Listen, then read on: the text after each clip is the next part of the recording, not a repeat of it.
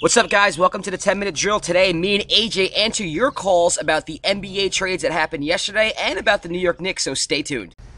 All right, to kick off the show, AJ and I are going to take calls from Jade, who says Phil Jackson is a disgrace to the New York Knicks organization, and Colby, a Detroit Piston fan who loves Isaiah Thomas and thinks that New York is a place where legends go to die. Can't say I disagree. Listen to the phone calls now.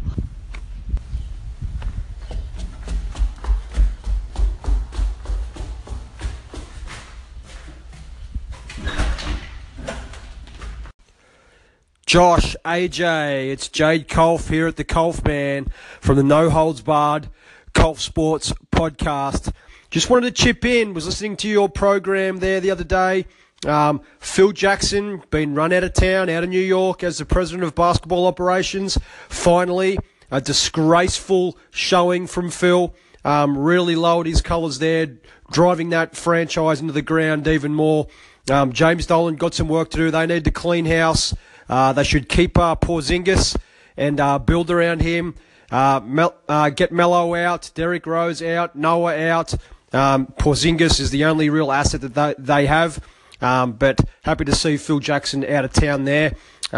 Keep up the great work, guys.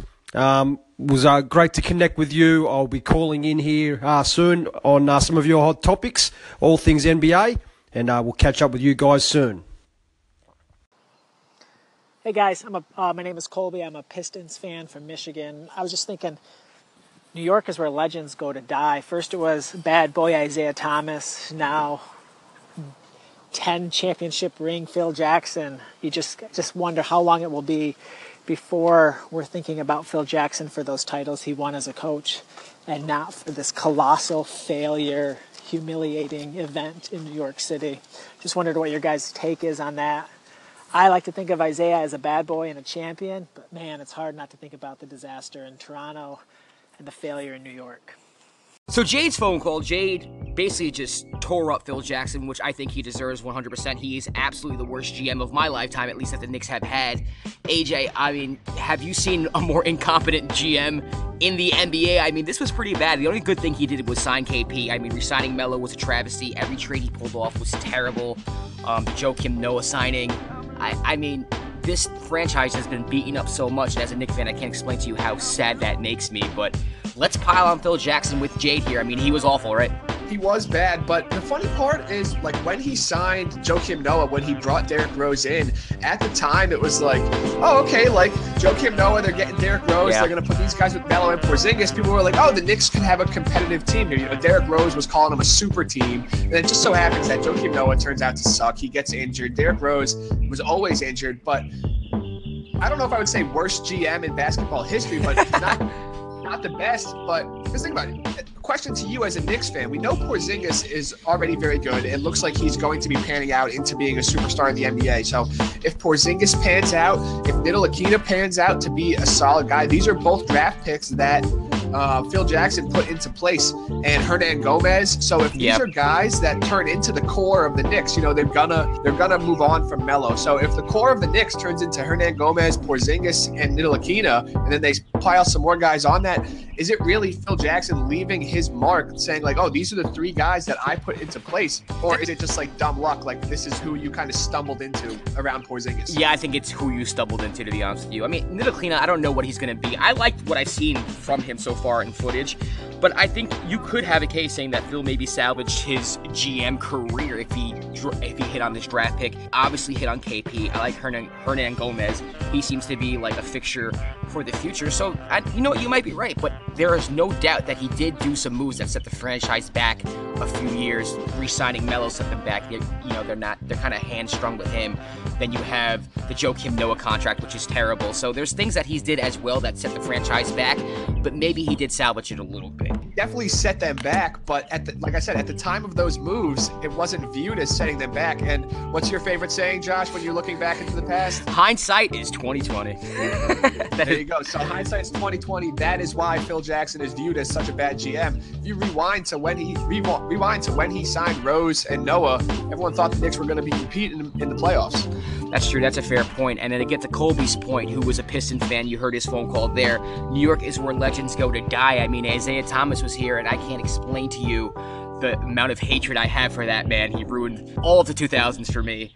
And now Phil Jackson, and I wouldn't call D'Antoni a legend, but D'Antoni was a very, sought-after head coach up until his departure in New York. There's other players. I mean, you could even argue Melo if you want. I mean, Carmelo Anthony, since coming to New York, he's missed the playoffs the past 4 years. I mean, I don't know if the Garden's cursed. What do you think? I mean, the crazy aspect to me is that Phil Jackson was this all-time great coach, and now basketball fans that are growing up right now are going to know Phil Jackson as the bad GM and not the great coach that you saw him play in the 90s. So it's literally, he went to New York and his basketball career died. I mean, the Zen master, he was a genius, and as a GM, it just didn't pan out because everything else he touched about basketball turned to gold except the New York Knicks. Yeah, and you could say the same for Isaiah Thomas, one of the best point guards to ever play the game. And now when I think of him, I don't think about his Pistons days. I think about Eddie Curry. So, I mean, yeah, New York, Colby, like you said, New York might be a place where legends go to die. Hopefully we can get a legend up in here that can reverse that trend.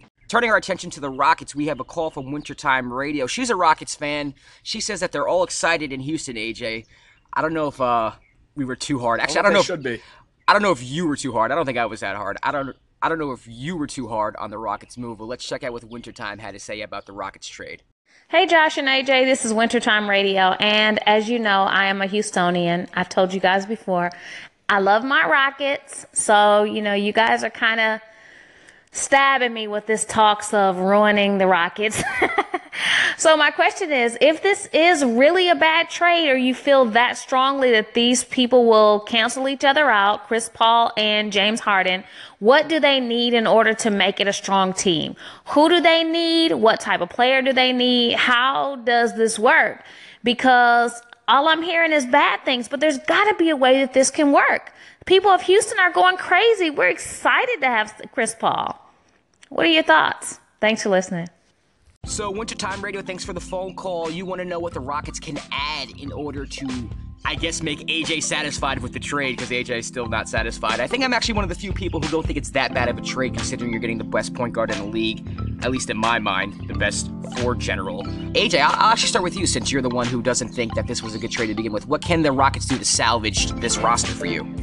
All right, maybe I was a little harsh. I didn't mean to upset the people of Houston, but I'm not a fan of this trade. But I definitely think the Rockets have more tricks up their sleeve here.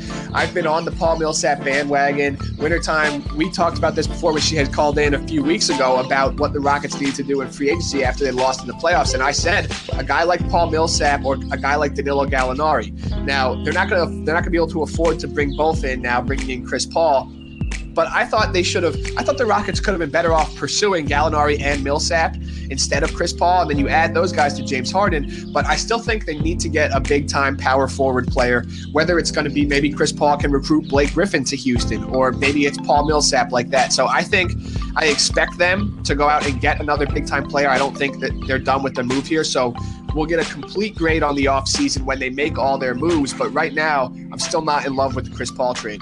Yeah, I just think they need to add more shooters, if that's even possible. I mean, you have two ball-dominant players right now, so you need people who don't need the ball. I mean, Ryan Anderson doesn't need the ball. He just jacks up a shot when he gets it. I think that's great. Eric Gordon, same thing. Capella's just going to catch lobs. And you need more players like that are not going to take the ball away from Chris Paul and James Harden. I think a Gallinari would be good. He can also create his own shot. A Paul Millsap, I agree with you, AJ. I think Paul Millsap would be perfect for this team. So if I am you, Wintertime Radio, I am rooting for Paul Millsap to come over. I don't think Paul George necessarily would be a good fit, even though he's probably the best player on the market right now. So I'm going to go here with AJ. I'm going to say that Paul Millsap would probably be the best fit, and that's who I would be rooting for if I was a Rockets fan. Now we have the Rebound Station who called in, and he doesn't quite understand the CP3 trade, just like you, AJ. Let's take a listen to what he has to say. Hey guys, just wanted to call in. I listened to your segment regarding the CP3 trade. I don't know why they did that. I agree with AJ. I'm really confused why they gave up so much, and I didn't realize they added those extra players today later on as the news broke out, the Liggins and the other two that were included. And so that's giving up a lot for one player. I think that they may be creating space, like you guys said, to sign another max all-star caliber player, but I don't know if this move is going to be right because, like mentioned previously, that James Harden spent all year last year with the ball in his hand and had an MVP caliber season. So I don't think going away from that, which something that worked for them really well last year, is the right way to go. That's just my thoughts, but thanks so much, guys, and talk to you soon. Rebound, thanks for the call. And exactly like you said, you pretty much echoed my thoughts on the Chris Paul deal. And, it doesn't really make much sense to me. Now, one aspect I didn't think of, I got to give a shout out. I heard someone call into the Sports Rundown station yesterday when they posted all the rundowns. And he mentioned how maybe you play them, the Chris Paul and James Harden, 25 minutes a game together. And then you have 10 minutes a game with Chris Paul sitting, maybe James Harden's on the floor, and then 10 minutes a game where Chris Paul's on the floor and James Harden's sitting, vice versa. So I didn't think of it in that aspect, so that makes it a little bit better.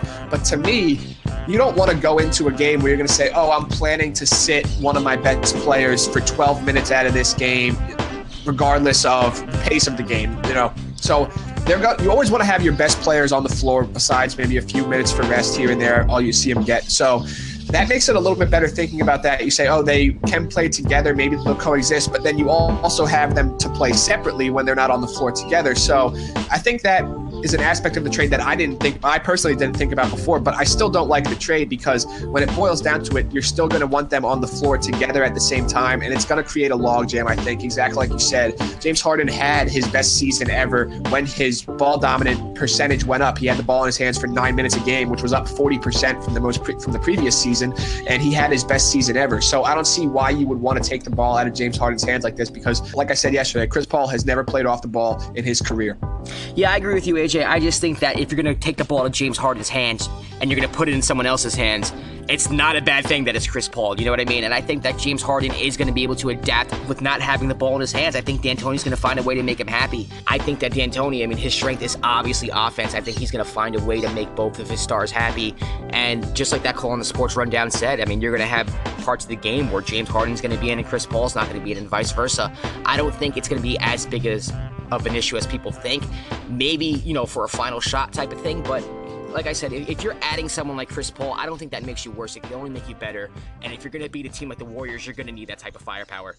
All right, that does it for this edition of the 10-Minute Drill. If you have anything you want to talk about in the basketball world, in the football world, in the baseball world, or in the sports world in general, please use that call-in button or tweet at us at 10-Minute Drill. AJ and I will be having a free agent special tomorrow. We'll break down all the basketball free agents that are available on the market, so stay tuned for that. Thanks for tuning in.